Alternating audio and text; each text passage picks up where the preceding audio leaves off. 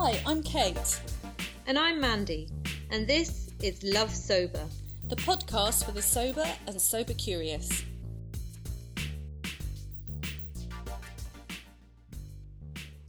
Hi, and welcome back to Love Sober, the podcast for the sober and sober curious. And today it's myself, and I'm welcoming back such a special guest. She's one of my, I think, even though we've never met, you must be one of my favourite human beings on the planet. Oh, thank you so much. I feel like we've met because we've met over video so much, right? I know, it's really weird. I better introduce you, right? Because everyone's like, who is this amazing person, right? So it's Bex Weller, and we've had Bex on before, way back at the beginning, I think, back on episode 29. And we are it's about 150 now. So, wow. You know, 2 years later, so Mandy and I go, still bloody going on. But that's the thing with sobriety, right? It's like we were talking just before before I hit record. And it was like you said, the peeling the layers of the onion. It gets more and more interesting, doesn't it? Yes, it sure does. Yeah. Exactly. Yeah, so I'm so delighted to speak to Bex. Bex has got a new book out. Bex is an author. She's a coach. She's a speaker. She founded the amazing Sexy Sobriety website course. She coaches women all around, the sort of the reality, but the positivity and wonderful sort of joy that can be had in sobriety. And I know she's just played a massive part in my sober journey. And she's got a new book out. And this is fantastic. This is called Chameleon. I'm going to hold it up because we are videoing this. So I've got Chameleon here. Oh, I love that cover. It's beautiful. But so I'm really, really wanting to dive in with you, Bex, to this kind of subject, which we just know is so fundamental for so many people within sobriety, why we drank, what we discovered when we got sober, this kind of, people pleasing, not being ourselves, authenticity, boundaries, all of that really juicy nitty gritty stuff. And I want to dive into it with you. I can't wait. Yeah. Gosh, yes, there's so much to unpack about this topic, right? Yeah. We'll start with, how are you? Let's start there. An easy question. How are you today? I'm well, thank you. Yeah, thank you so much for having me here. I'm super excited to talk to you again. Yeah, no, that not at all. And we're at different ends of the day, aren't we? Because it must be quite late for you. Yeah, it's just after 5 p.m. in WA. Oh, okay. So not too late. I was thinking, sort of 12 hours, but we're not really, are we? So it's morning for me. It's late afternoon for Bex. By the gods of, tech, we're able to speak, which is fabulous. So, okay. So Chameleon, for people that don't know you, just give us a brief synopsis of how you kind of got here. Yes. So it was 7.5 years ago. It was actually 8 years ago that I was in the corporate world. I'd been studying to be a health coach with no intention of actually becoming a health coach, but I just thought that it would be quite interesting to share healthy recipes on my little food blog that I had at the time. And lo and behold, I got the idea into my head that I would become a health coach. So I launched into this, and I was about 6 months into this crazy journey of entrepreneurship when I realized that my drinking, that had always been problematic. It had always been a binge drinking type pattern. And when I was in the corporate world, there were lots of reasons, I thought, to drink a lot, which was, stressful month ends and never ending functions and events that were happening. And I realized when I stopped working in the corporate world that didn't magically go away. It wasn't just because I was in the corporate world that I had these drinking patterns. It was because I leaned on alcohol for all sorts of emotions. And I know that, we can all relate when we start to realize that it's not just that alcohol we believed was fun or the portal to fun, but also it very much was a way to alleviate different emotions that I didn't want to deal with. And the thing about starting a new business is there's a lot of new emotions And I Sure. found, yeah, and I found myself couch drinking more. I call it sort of drinking on the couch at night to alleviate some anxiety. And I was 6 months into this life change when I sat down with one of my beautiful clients and I talked to her over Skype, and she said, when I feel lonely, I drink more. And I said, well, that's okay. And I was just horrified when I said it. It was just one of those moments of clarity where I was like, what am I doing? I want to embark on this new journey. I need to sort out this drinking problem. And so I embarked on this sobriety experiment because I wasn't sure that I could do it. So I was like, what if I just try a time period and see what happens? And what happened was, I felt more free and more peaceful and more healthy and happy than I ever could remember. And so I kept that journey going to now 7.5 years sober. Yay, I can't believe it. When we're talking, weren't we, 7.5 years, and Yeah. how and you were saying, gosh, can you remember back to how difficult it was in the early days? And we were just having a bit of a chat about that, weren't we? And Gosh, yes. yeah, and what Even a the idea of like 7 weeks, that terrified me. I was absolutely gobsmacked at even the concept of that. And I'd done 10 days before, but never longer than that. And so even getting to that point was just mind-boggling. So it gets easier with time and practice, as any skill does. With repetition, it becomes easier with time, but also, like you were saying before, it becomes more interesting. And I'm quite fascinated by that, like how many facets there are to the human beings, and what sort of underlies our different behaviors and emotions. Yeah, for sure. It's really interesting because this is a slight tangent, but I'm always fascinated because I do yoga, and I've had a yoga. I mean, interestingly, the yoga started to really make sense to me once I was doing it sober. And I'm always amazed by yoga gives you whatever you need at the time. I always thought that, you went to yoga to chill out. But actually, if you do some kind of class and you need to get a bit of fight on, or you need to relieve some stress, yoga can do that. You really get some shit out, excuse my French. And it seems to balance you up. And I was thinking that about sobriety as well. It seems to just be that, I know those early days are so tough, and then putting one foot in front of the other and building some of the building blocks that we need to support. That's not to belittle that at all. But it's almost like sobriety gives you what you need. It's just whatever is like that, clearing that space for then you to show up in your life and then sort out whatever occurs. Yes, the underlying issues, exactly. It allows that space for it. I often thought, once I figure out my underlying issues, then the drinking will fall away. But it was the reverse. It was only when I stopped drinking, then I had the space and the capacity to heal the other things. So true. And even then, I went, after I did a year sober, I had in my head, it was like, right, I've sorted out the issues, so now I'll be fine to drink again. So that's another thing. And it's like, no, it doesn't work like that. You basically have to go, look, the good news and the bad news is the booze just has to go. That's it. And then it all gets a lot better. Let's just stick with that. Keep it simple.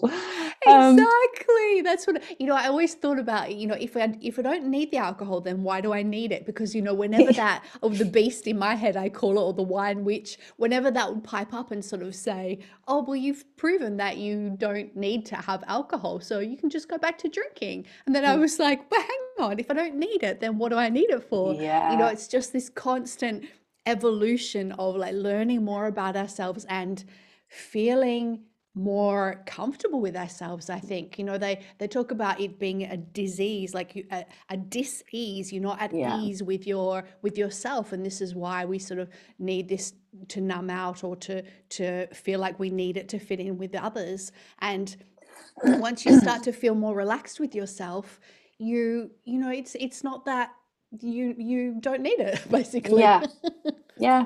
Yeah.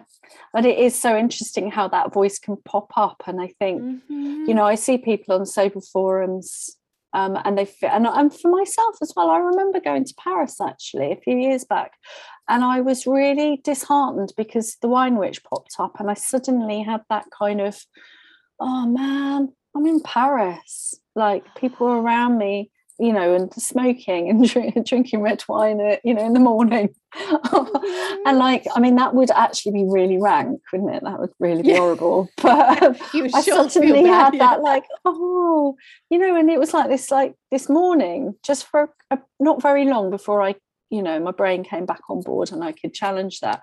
And when I got back, I remember posting on Soberistas at the time and just saying, feeling like that was a bit of a failure. Why am I still feeling like that 2 years in? And my other really beautiful friend, she's in Australia actually, said, no, that's just the mind. That doesn't mean it doesn't mean anything. The fact is you didn't drink, so it don't make it mean anything. It's just they come and they go.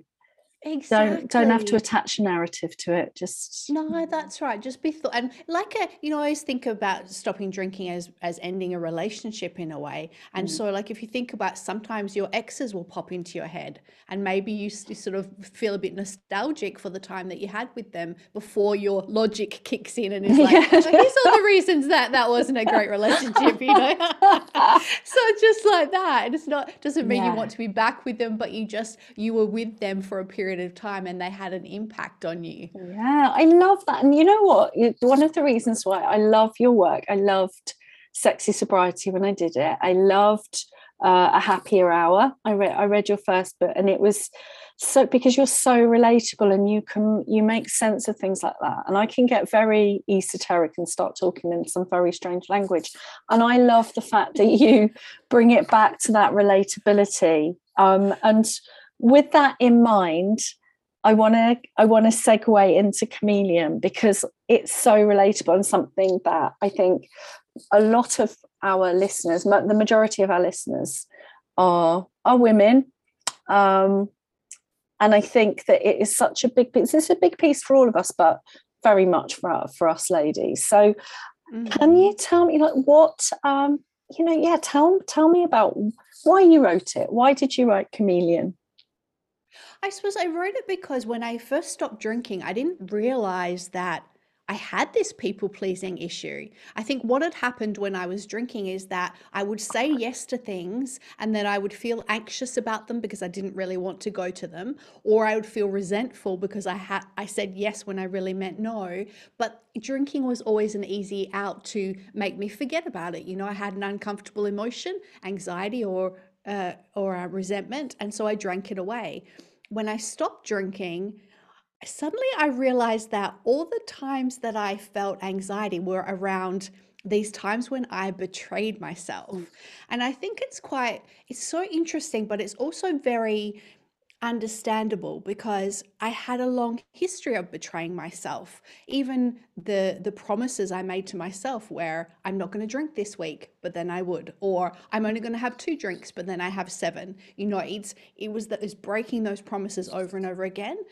And I think not having a strong sense of self, I didn't feel like I had my own back or I could trust myself. That meant that I was constantly giving away my I guess identity to others. I was putting my identity out there, hoping that others would validate it, love it, approve of it. And this really drove this, at first I went to Dom, my business partner, and I said to him, these are the ideas that I want to write about. These are the sort of next 4 books that I'm thinking about. And he looked at all the topics and he was like, no. And I was like, what do you mean no? And he was like, no, these are not the topics that you struggle with the most. And I was like, what do you mean? And he said, people pleasing. He's like, you struggle with people pleasing. Whenever you are on the couch biting your nails, feeling anxiety, it's because you're scared to say no to something that you don't want to do, or someone has overstepped their mark and you don't know how to approach them about it. And I was like, but I don't want to talk about that. I don't want to write about that. And he's like, yeah, don't you think that's a sign that you probably should? And I was like, yes. And so, it's such a funny thing, because we don't like to think of ourselves as people pleasers, because it can seem like a sort of victim in a way. And, I always like to think of myself as strong and capable and all this kind of thing. But as I started to peel back the layers and look at all the things that were included in this, that people pleasing encompasses things like communication skills and conflict resolution and all these kinds of skills in relating to others, and also while also not betraying ourselves, like very much feeling at ease with ourselves. And I was thinking about feeling relaxed as well, about within ourselves and in our relationships with others. And I was thinking about this because I was watching reruns of Jamie Oliver, the Naked Chef type things. And what struck me about them, besides the yummy food, was just how relaxed he was with himself. He's so relaxed in his conversations with others. And when I watched later, I guess, episodes or shows that he was in, and he was having conflict with school lunch organizers and so on, still, even if the other person was getting really aggro, he was still so relaxed and he didn't take it on board. And it just struck me that I didn't know how to do that. So all of this is a very long-winded way of saying is that this inspired me to really look beneath the hood and find out what was going on. And seeing it so often within Sexy Sobriety as well, with our members, and hearing that they were the things they struggled with, how to fit in when they don't drink anymore, what to say to people who have questions about them not drinking, how to deal with really tricky conversations or family situations without the crutch of alcohol. So much, isn't it? And I guess, by the way, I love the fact that Jamie Oliver is like your guru. That's like amazing. Chill Jamie. I know. Bless his heart. He is awesome. But and I think the way that when you talk about all of those things, the word that pops into my head, but we'll meander back, is boundaries. Is that word boundaries for me. And I know that I used to hate that word because I had no idea what it meant. I didn't know where I stopped and other people started. I literally didn't. And whenever I would approach a boundary, that's when I would often drink, because I was so uncomfortable with saying no.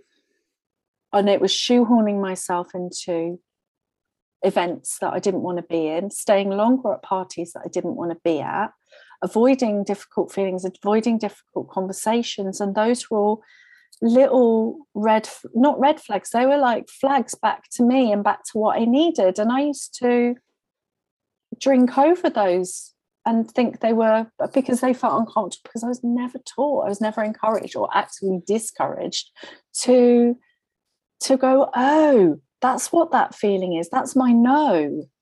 Yes. Oh my goodness, how many years. Like, I literally didn't know what my no was till I was in my early 40s. And I was a mother of two by that point. I still didn't know what a no was.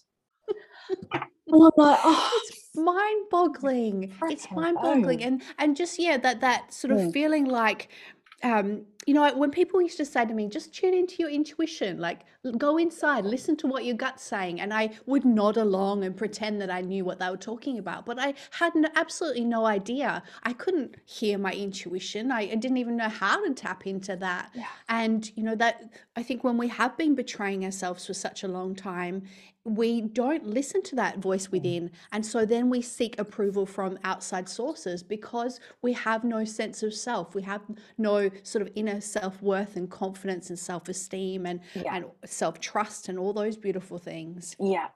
So why don't we have a chat about how we have, not listened in and how that might show up. We've mentioned a few.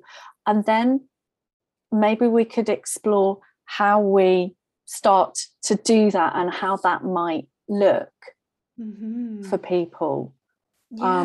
So for me, I've mentioned, not leaving a party. And I do think there's, going along to things.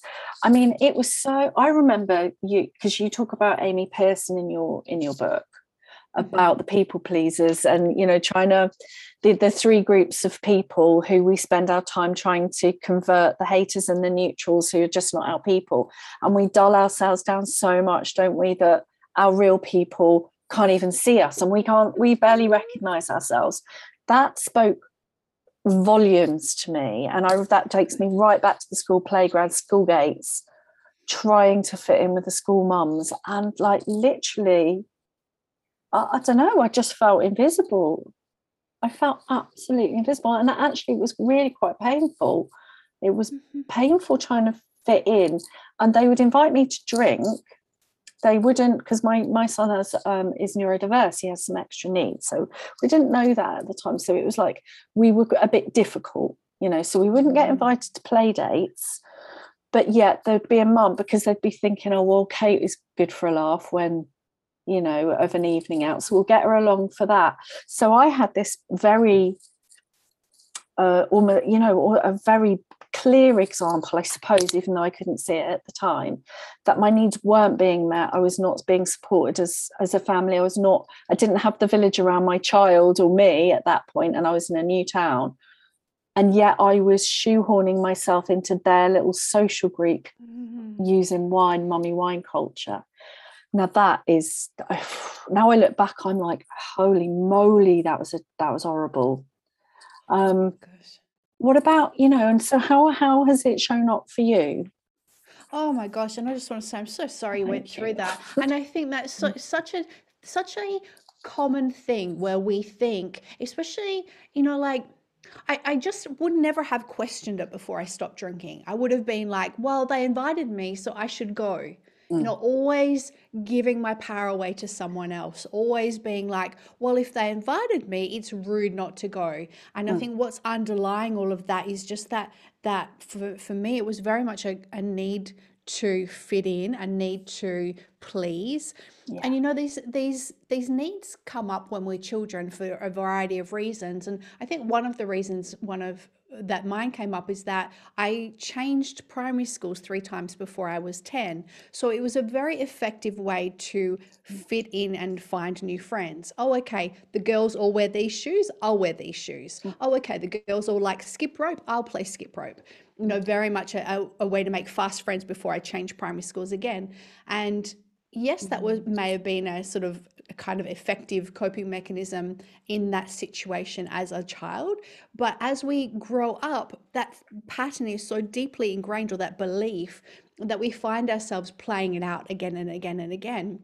Yeah. And I found myself like I would never, even when I was drinking and I was invited to things, I always went. And even if my hangover was so bad that I had to throw up in the bathroom before I left for the event, I still went. Even I remember arriving at one and going straight to the ladies when I arrived at the event and throwing up in the bathroom there, and still staying out because they invited me and it would be rude not to.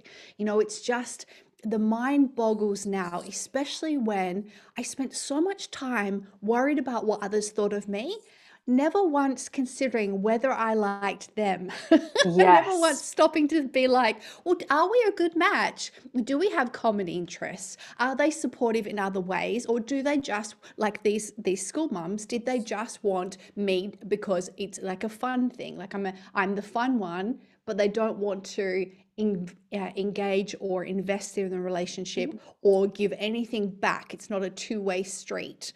And you know, that I think that that takes the stopping drinking to be able to have the clarity to be like, well, hang on a second, is this relationship working for both of us? Yes, so true. We don't have that clarity because, like we were talking about before, you know, we're so used to, and often we start drinking as teenagers whilst we're developing our social skills. So many of us will be doing that. You know, how many of us, when we discovered alcohol at 16, like it just felt like the magic elixir that made all of that difficult stuff around friendships go away. So it was like, okay, you know, so yeah, I didn't get beyond that. I was like, okay, that's what we do. It's just how it goes. Yeah. Yes, how Of we course. connect. And, And it's, and sorry, go on. oh, I was just going to say, and that's one of the biggest fears of people to stop drinking is, but how will I fit in then if I stop? Yeah. Yeah. And that feeling of it's such a big thing, isn't it? We notice in our community, and with clients that this how do I connect with other people is really big. And I also think there's something that happens, before we go on to talking about how we start that process of identifying what works and connecting with others and ourselves authentically. I think when we are struggling with alcohol as well towards the end of our relationship with it, because we live in what we call the normative drinking culture, where everyone drinks, we're looking outside. When we get onto shaky ground, we seek confirmation from outside, don't we? Mm-hmm. And then that gets even more confusing, and you lose even more agency in a way, because now I'm going, but it doesn't feel right for me. This is actually now feeling very wrong for me. However, everyone else seems to be fine. So what's wrong with me? Yes. And then forgetting 3 days later when the hangover's gone. Oh, don't be silly, because we're looking outside. So there's part of this, I think, where we're going is that, okay, let's stop looking outside and let's start looking in. Let's start asking those questions. So what's the next stage of this then? How do we've said, okay, we do need to put the bottle down, we do need to stop the drinking. What's the next step?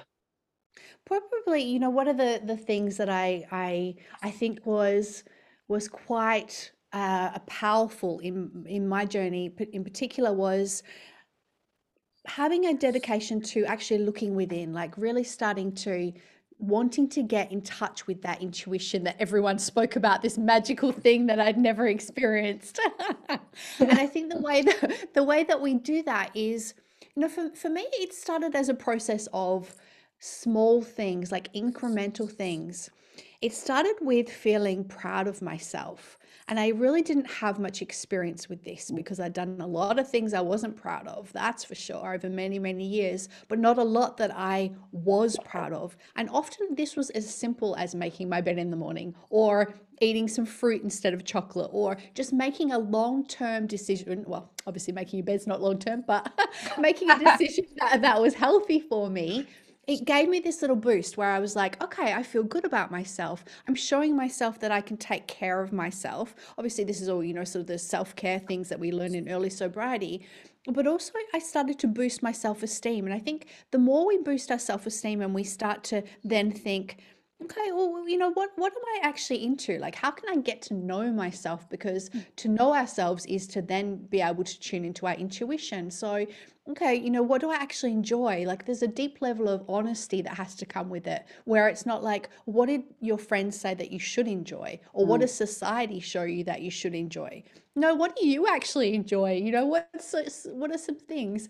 And trying a heap of different things and building on that. I think the more that we get to know ourselves and start to tune in to what makes us feel good and what makes us not feel good, we then can approach our other relationships as more of a fully formed person. We have more of a sense of self, and we're then less likely to let others steamroll us or push us into things that we don't want to, because we're like, no, hang on a second, that doesn't work for me. We've sort of done that inner work where we've uncovered who we are, what we actually enjoy, and we can then sort of start to really change, like that deep level of honesty with ourselves. We can then develop that in level of honesty with others, because I think there's so much sort of hiding and masking and so on that happens when we are constantly looking for outside approval.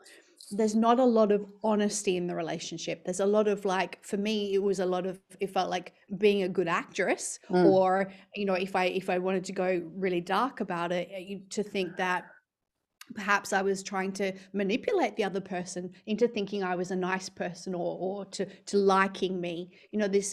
I always believed that being nice made me a good person. But when I started to think, what if it just made me a manipulative one, because I'm doing it in order to win their approval, their love, their appreciation. I'm not doing it to be honest with who I am and what's happening in our relationship. So I think that becoming really honest with ourselves, that can then sort of radiate outwards and lead to more honest relationships with others, which are then infinitely more rewarding, because they're real. they're not Yeah. built on they're not built on two people sort of acting a certain way. Yeah, there's so many points in there that I wanna jump on. But the things that as you were talking, I was making a couple of little notes, because I have to do that now because I'm menopausal and I forget. I love it. Excellent. But there was something about, spotting. There's a few things: spotting evidence of ourselves, noticing ourselves showing up and looking after ourselves. So we're sort of building this case. It's like if we're lawyers, we're like building Yes. our case for the fact that we're all right, aren't we? We've heard I that. love No, that. I my always lord. like to think of Yeah. it's like evidence. So It's evidence that, okay, evidence. I'm doing things. I'm You doing can't argue okay. with this. Yeah, Yeah. I'm doing okay. And I've showed up and I said I was going to do that and I did, and it is. It's like, okay.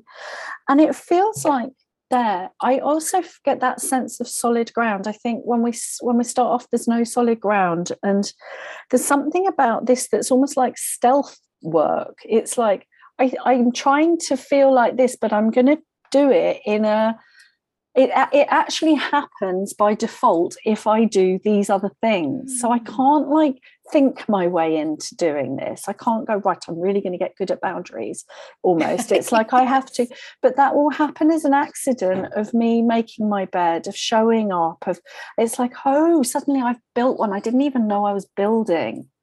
Oh, Yes. okay, I've got some solid ground, and then I've got that little transferable skill to then go, I did that, so now I can do this. And that doing this might be going, actually, I don't want to go to that thing tonight. And who Because knew? you have more Sorry, go on. self-respect. Yeah. And you do. You have more self-respect, and then that feels more solid, and then you can build more on that. And I love what you said, and that then the other bit of that you said about what if I'm actually trying to manipulate people?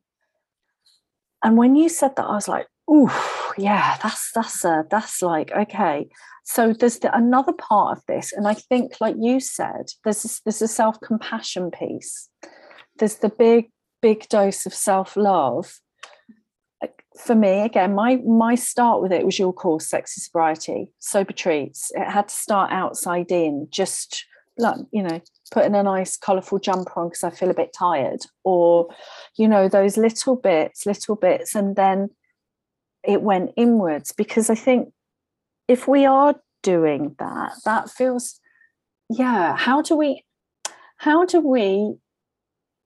help ourselves when some of those bits come up, like you just said, maybe some of the difficult truths? Yeah, exactly like you were saying, that self-compassion, because I loved when I was thinking about this, like, does it make me a manipulative person? And I liked the sort of break there, where instead of me believing that it was something to be proud, like almost proud of being this nice person who was very agreeable and obedient and would always do these things. Suddenly I was like, but what if it's not a good trait to be those things? What if honesty is way better? And having that compassion, because I was like, but in the past, I believed it was a way for me to connect with others. I believed that's how we gained love. It was very much done with a pure heart of, but I want to be friends with you, but I want to be liked by you, all these kinds of things. But then if I could flip that switch and be like, okay, but wouldn't it be nicer and, well, yeah, I guess nicer and also more honest, more trustworthy, more rewarding, more empowering if it was more of an honest relationship, and I learnt how to say no in ways that felt good? Wouldn't that be a much better, richer life than constantly pretending that I like things just in order to win approval or love. And so, really coming back to that self-compassion of like, I did the best that I could Yeah. back then. That's what the skills and the tools that I had. Unfortunately, the 10-year-old self had created a pattern that believed that this was the thing Yeah. to do. And now that I'm a woman, I can now start to look at, okay, how can I unlearn that? What are some behaviors that would serve me better than this constant trying to fit in with others? Yeah. Yeah. It's like unhooking, because your core value there was being kind and love in a sense, but it was like the wrong way of getting it. So unhooking from that, but going, oh, actually, but this is the way that I am more aligned with my core value, Yeah, and with honesty. isn't it kinder to Yeah, be honest? kinder to And be you could still honest. say no in a way that brings you closer as well. And this is something Mm, that I talk about a lot in the book because it's something yeah. that was such a big learning curve for me, is how to resolve conflict in the way that brings us closer together. So I'm still getting what I really want, and that the relationship to be closer, but I'm not betraying myself in the process. I'm Yes. being very honest, and I'm just approaching that conflict in a way that I hope, resolves to us being closer and more understanding of each other's quirks and uniqueness.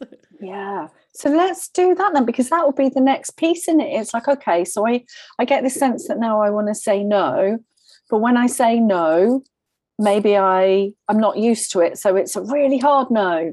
Okay, so about finessing this skill, what would your what's your take? What are your tips for this My tips. conflict resolution? How do we do it? Exactly. And it's practice, right? It's practice. Mm, So what I do now is, especially if I'm having a conflict with a loved one, and I'm thinking about one that I had with a family member, and they'd done something that had really hurt me, but obviously they love me. They didn't want to do it on purpose. And so I was, instead of going in there with all guns blazing and being like, you did this, and fighting for my position as the biggest victim of, you hurt me the most, and so you're wrong. And I think, again, coming back to that honesty of, what do I actually want out of this conflict? Do I want to go in there and prove that I'm right, or to gain sympathy from them because it would make them feel guilty? What is the honest truth of what this confrontation will achieve? And instead thinking of those sorts of past behaviors, starting to look at, okay, what I want from this is for them to understand that what they did was really hurtful, and that in future, here's what I could do to make that situation not as difficult, and here's what they could do instead, and see if that aligns with their understanding. mm, And the first time I did this, gosh, I was scared. I was shaking. I had those sort of cold pins and needles. I wasn't sure if I needed to throw up or poo my pants. I was just like, oh God, what's going to happen? And I just stumbled on my words. And there was, because I went in there, because I'd had the foresight to not go in there with all guns blazing, but because I had been like, okay, just go in there and this is what I really want from it, I approached it in a loving way. And they were so receptive as well. And so it was this process of us like coming to a new level of understanding. And they were like, I'm so glad that you brought this up with me, because for so long I had never said anything. And I think we believe that means that we will be a more pleasant person to be around. But often when we never bring up any grievances or any sort of hurts and things like that, we come across as a very one-dimensional person. We don't mm, come across as a fully formed human in a way. And so, mm. they were very receptive, and we worked out a new way of, approaching these things going forward. And I think this coming back to this practicing, even when you feel like you're going to come out of your skin, even if you don't know what to say, each time you practice, you get a little better at it. Mm. And in the meantime, as you're working on your self-worth, your self-respect, your self-esteem, your self-confidence, you grow in that as well. And you start to look for, I think the more you do it, the more you start to look for opportunities of when to do it more, like how you could do it more, because you feel that new shift in the relationship paradigm where you're like, oh, we have reached a new level of understanding. This conflict has deepened our relationship, not driven them away. So it's brought us closer because we have a more honest understanding of where each other is coming from. And I think once we start to sort of shift that in our mind, as well as like, these conflicts don't mean that the relationship will end. In most cases, they mean that you will reach a newer level of understanding and a deeper, more richer relationship. Yeah, so it's like it's so interesting, isn't it? And there's the permission to even bring ourselves to the table and allow that other person to bring themselves to the table. And you've just reminded me of a couple of things that I've read recently, and something that my children do at their school, which it was always to start with the I message. And the I message is, I'm feeling like this. So you show up with how you're feeling, and then that allows the other person to say, I'm feeling like this. So you both have the I message, which I really love. And then something that I was reading on, I can't remember if it was Tiny Buddha, about this conflict, and about I think it's just sort of reflective listening, but it was a very easy sort of 1, 2, 3 about it. So to allow the other person to speak, and then it's not to just mirror them verbatim, but so they're saying their piece. Like, this is my hard bit, where I'm like, because I never got a chance to speak as a kid, I'm like, I'm not going to get a chance to put my point across, and I get really, really like anxious at that point. So it's like, okay, to stay calm, and then try and in your head summarize what you think, distill what the message is that they're trying to say, and then say it back to them. So it's like, it sounds like that's really difficult for you in that moment when I leave all the stuff in the sink. That actually really gets to you. And then that often helps to them to go, well, yeah, it's, so I found that quite interesting, that quite a good little tip because I would do that with clients, but I wouldn't necessarily do it in my relationships. You know what I mean?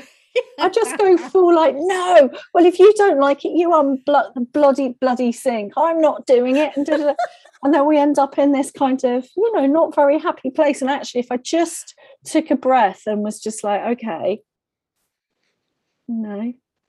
And that so much of that as well comes back to, I think, once we uncover and start to like what's unique about ourselves and accept ourselves, I think we can have more compassion for others. Where for one person, dishes in the sink is so irritating, and for another person, they don't even notice it. I think that once we see those differences, and we see that we're all sort of very, very different, we can have more compassion for each other. And I love that. I love the repeating the message back to them, and very much going in there with the, I feel like this. Then you're allowing room for the apology as well. You're not sort of going in there and putting them on the defensive. You're saying, I feel like this, and then they can say, oh, okay, well, gosh, I didn't realize. It's very much a way to sort of open things up. And often when I was in school, I didn't have the guts to, well, actually even past school years, I didn't have the guts to approach people about these, in friends or family members or anyone about these conflicts. And so I would often write things down. And I think even that, that can be a good way to practice, is writing down, when the person does this, I feel like this, and you can get very clear then. And sometimes that can help kind of having a script, or at least having notes about what you're actually upset about, because I can so relate to you there, Kate, about the rushing to get through things, because in work meetings and so on, I would always be the same, like I rushing because I wasn't sure how much time I would get. And I remember even when I started my own business, and I was on a radio interview, and I sort of rushed through it as fast as I could because I wasn't sure how long the segment was supposed to be. And afterwards, the radio host called me and said, next time we'd love to have you on again, but could you sort of tell a story, like why you just quickly ran and then disappeared? And I was like, oh, I wasn't sure how long the segment would be. And he was like, well, you're the guest, just tell the story, however long you want it to be. And I was like, oh my God, it was such a painful lesson of like, oh my gosh, of course, I'm so scared that I won't get to have my say, and that's why I rushed through it. So I think that practicing patience and being relaxed and drawing it out as well is another skill set. Yeah, for sure. And you said something really interesting about that. Not going in guns blazing is basically, if it's making me think that deep breath and that being able to calm ourselves and feel that solid ground as we approach. So that'll be some nervous system regulation, right? Yes. That'll be some self-talk. That'll be, there's a lot going on there, isn't there, in terms of managing our state to then be able to keep ourselves from being basically in a survival mode and triggering somebody else's survival mode. Because as soon as I'm angry or scared or everything, I'm going to be, in the T-Rex rather than my best self, my most calm self. And that will be triggering for the other person. So we're really trying to kind of keep ourselves, we're trying to keep ourselves calm, aren't we? Yeah. And avoid escalation, I guess. Exactly. But what happens when what happens when there is an escalation? How would you not, because I think my default mode used to be, if there was an escalation, I would go into kind of fawning, trying to fix, trying to kind of go, okay, if it's fine, how do I do that and not abandon myself if something has escalated? I think allowing that space in there. So whether you sort of take a few slow breaths, whether you say, okay, I can see that you're getting quite upset. Like, why don't we table this? Why don't we come back to this later? And then you both walk away and you sort of have some time. Or you can even, like in the beginning, if you're just trying to figure it out, you can pretend that your phone's gone and you just go into the bathroom for a minute, calm yourself down. I think so much of that, some people as well, they have a pattern of getting louder or getting more aggressive if they are confronted about anything that they don't want to face, even if you go in there with the most love and compassion in the world. And so with those people, I think it's very much about sort of those deep breaths, allowing space, like taking time for yourself, and remembering that it's always okay to remove yourself from a conflict as well, and you can come back to it later. I think part of being nice and wanting to please others is feeling like we have to take whatever they throw at us, but we really don't. We can walk away. And this is something that I always found so fascinating when I used to watch the reality shows, because obviously so many of them are scripted as well, but I would watch them and so many of their reactions were so visceral, and I thought, no one's that good an actor, some of this stuff's real. And the ones that would scream over each other and they'd get more and more heated and it would get more escalate, the conflict went on for weeks. It really wasn't resolved. But the ones who could just hold their ground, breathe, slow down their responses, they're the ones who actually found some resolution. Even if the other person was a real hothead and went right off at the beginning, they would usually, because they witnessed the first person being so relaxed and calm and trying to slow things down, they would then, even if they threw a drink and stormed off, they would come back later and be more readily available to discuss it further or to make amends. And so, again, I think allowing space for that apology as well, and allowing space for them to come out of their survival mode, especially if that's where they've lived for a long time. They don't know how to regulate their own nervous system, having that compassion for them. But first of all, remembering that you can remove yourself. You don't have to stand there and take it. You can always come back to it later, when everyone's calmed down. Yeah. We've got a code word. I love that. And it is so important in our household. We've got a code word called drop the rope. And it's like, okay, this is going up. we all need to drop the rope, and we need to, because it's like a tug of war, isn't it? Drop the rope, walk off, we'll come back later. And it's been essential. So I love that. I think that's so important, because I think it's almost like, if for me, my biggest tool in terms of then doing something, default behavior, trying to fix, trying to people please, giving too much in a situation, always happens once I've become stressed. I've gone into that. And for me, just buying some time, and my son is very good at the drama, and he gets more pocket money when he's managed to create drama, because everyone's like, so it's like he's a master of pushing the buttons. And my power statement, and I think this was probably my second year of sobriety, was, I don't know. And I often say that now, because actually I often don't know what the right thing is, because it really takes me a long time to process what I might need, what this is, and I just need a bit of time to think about it. And once I sort of said, I don't know, I'll need to think about it, and then I walk off. That has proved that's such a useful boundary for me, and a tool as a people pleaser. Yeah, I love that so much, because there are some people who are great at thinking on their feet, who can come up with solutions, bang, bang, bang, bang. I am not one of them. I'm the same. So I completely relate, Kate. I need to walk away. I need to have time to think about things, and to figure out what I actually feel about it, what was upsetting me about it, really digging deep into the conflict and why it's happening. So, I think also allowing that space for others, and I love that that's a self-protection mechanism. It's sort of saying, I'm coming back to this later, but just let me think about it. It's creating a lot of respect in the relationship as well, because then they have to respect that you're not going to react in that second, that they can't expect to just come to you and have you fix or have you react on their whim, that you need time to think about it. And so you're creating that boundary in that relationship as well, where you're like, no, this is not how I process things. This is how I work. So I love you, but I need that time to think. Yeah. And when we're saying it like now, I love it, because we're having a really calm chat about it. It does make sense, doesn't it? It's like, it's just in that moment being able to go, it's almost like, power of the pause, put the brake on.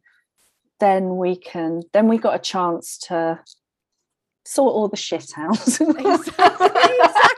Think through it logically. It's that, definitely that pausing before reacting. And one story I tell in the book was where I was working with a workmate, and he was a good friend for a long time, and he was behaving really in a terrible way, and he kept it going, and I didn't say anything, because I wanted to be nice, I wanted to be a people pleaser, I didn't want conflict, I didn't want to say anything, until it got to a point where it was so bad that I stood up and just yelled at him. I roared across this open plan office floor and looked like a complete nutcase in the meantime. And it's like I wouldn't have got to that point if I had have said something sooner. So I think we sometimes let these things fester until the point where we do react in a way that we're not proud of. So building that self-esteem muscle as well, when we approach these conversations early and we practice and we try and get better at them, that again builds that self-esteem muscle, which then comes back to making us feel more confident to try it the next time. Like, it's a beautiful cycle that keeps perpetuating itself. Yeah, totally. The virtuous circle, isn't it? Or the virtuous spiral upwards, rather than that horrible downward spiral of not doing. And I was just wondering, because I was thinking about putting you on the spot and to do a bit like a before and after, or so to give you a scenario and you give me the kind of people pleasing answer, and then the one with the boundary, the recovering people pleaser answer. So that people listening in could say, oh, okay, that's something, but this is what I could do instead, right? So, okay, so something about, a family member asks you to do something that you haven't really got time to do, but you've been used to doing it, and this might be the first time you just say you can't. So what would you have done in the past, and then how would you have felt, and then what would you do now? Yes. So in the past, I would have always said yes, no matter what was happening in my life, no matter if I didn't have time or the resources or the ability, I would always say yes. And then I would feel resentment. This resentment would bubble up where I would then moan about the person who had made the request. I would feel just like I didn't even want to see them. And often I would go through with the request, I would do it, but so begrudgingly. There was so much negative energy tied up with it.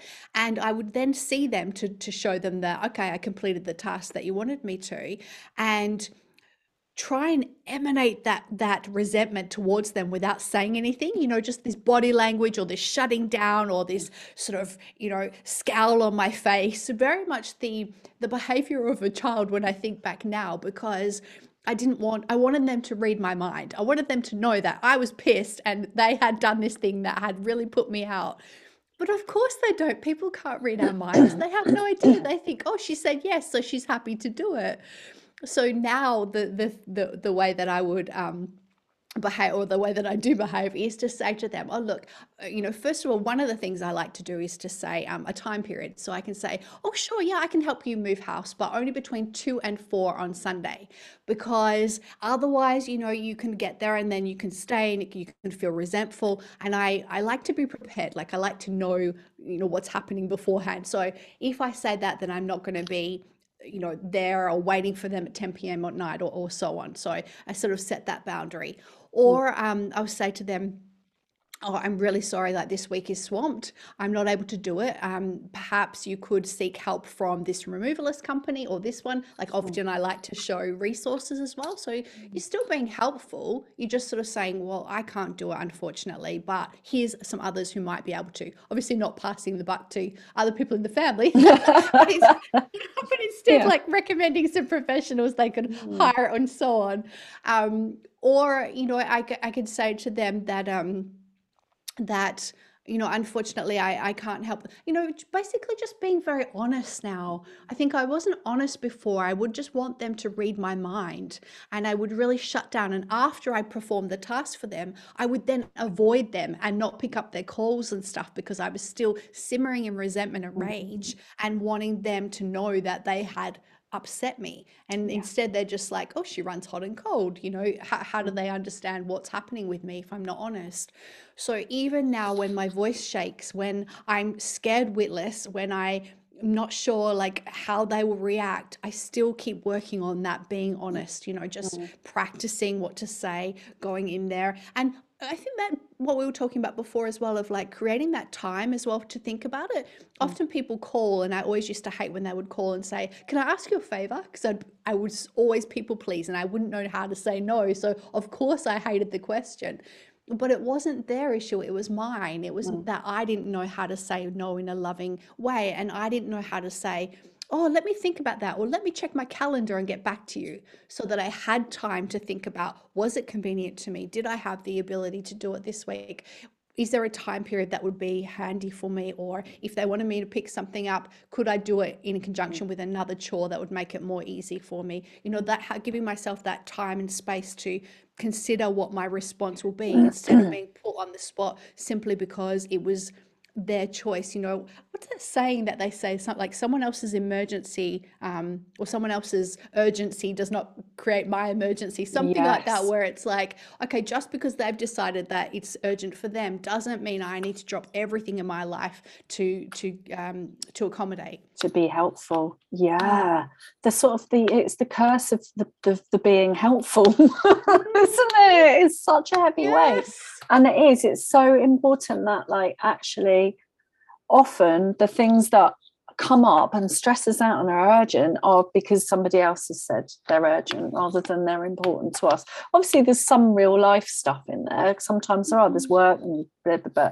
But it's interesting how much we could buy ourselves time, actually. What about if this, sometimes we hear like, if this kind of toxic family members, say, or old relationships where, people have been benefiting from us not having those boundaries, and can give us a really hard time, because we do come up with people like that, don't we? how can we then, so if we've said actually I really can't because and they try to make us feel bad, throw the toys out of the cot, give us the silent treatment, if some of those behaviors that can be tricky kind of go, or painful, come up, what then?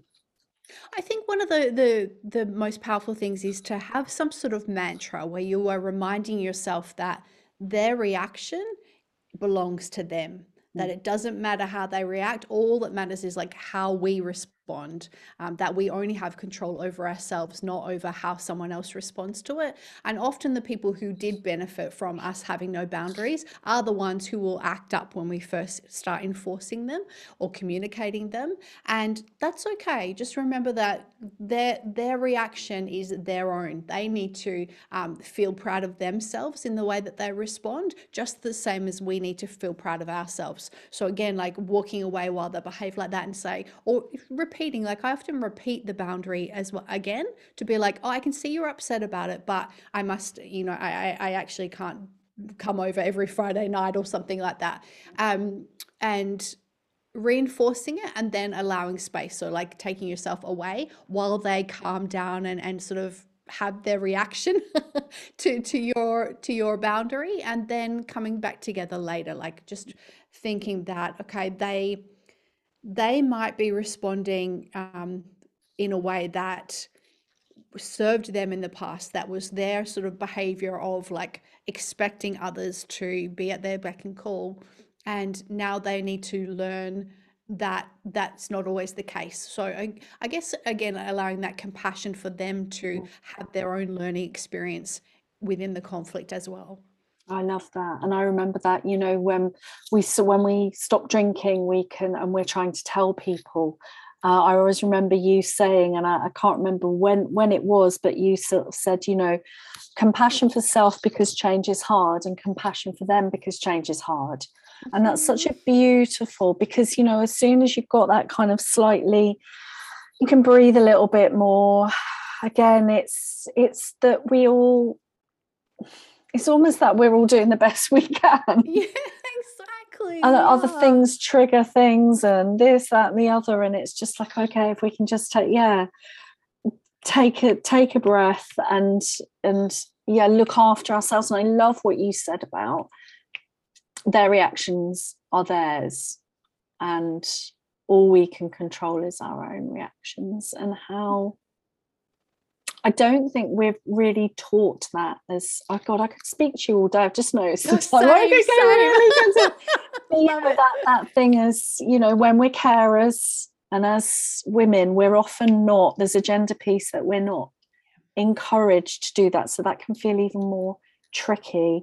And I just say that, I know if you have families with extra needs in them, that sort of, those boundaries can feel really skewed sometimes, and the need to sort of sometimes get external help, whether you have somebody to talk to that is not part of the family system, or, you get, the specialist, some charity support or something like that, when boundaries are really tricky for other reasons. Often I find it's about broadening the base as well, just anything that takes the sort of intensity out of it almost. Yeah, exactly. So like whether it's mediation, whether it's having another person weigh in if you can't get to that sort of resolution, or if it is, there are so many complicated factors where that boundary is skewed. Yeah, I love that. Just sort of expanding, again, in a way that's sort of making space, but in a different way. So making space for more opinions, or more sort of more of a weigh in from others as well. Yeah. And I know I was thinking even like our sober communities, we're having that appropriate support to mirror back our good choices, to mirror back the strengths, the evidence, so that again, like that's all part of the building that solid ground, isn't it, that we were talking about early on, the evidence and the capacity and the strength to be able to hold our boundaries and look after ourselves. Exactly, that confidence. It takes a lot of work to build that, and we do it by just one little tiny building block at a time, by making our bed, by doing something that is good for us. And the more we sort of build that and then having these difficult conversations, the more we feel confident, the more we feel self-worth, and ultimately the happier we are because we fully accept and love ourselves as a result. Yeah. Oh, thank you so much, Bex. It's been amazing to speak to you. It's been so good. Thank you so much. Yeah. And I do. I love your books. I love Chameleon, and I just think it feels timely for me, 100%. And I do think it is that, like you say, the layers of the onion that underneath so much of our drinking was this subject. Yes. How we love ourselves, how we connect with others, and how we do that without sacrificing, and I remember, just to finish your little forward, you said, for anyone who has abandoned themselves, I wish you the magic and joy of finding your way back to yourself. And that for me is what sobriety in this journey is. And I think you've summed it up so beautifully. Oh, thank you so much. So thank you, Bex. If you're immediately concerned about your drinking, just reach out, send up a flare to us, info@lovesober.com. Soberistas has the anonymous Ask the Doctor service. You can find Bex at sexysobriety.com. And just sort of send up a flare, find where your fit is as well. Lots of sober communities out there now. Stay safe, and we'll see you next week for more chat.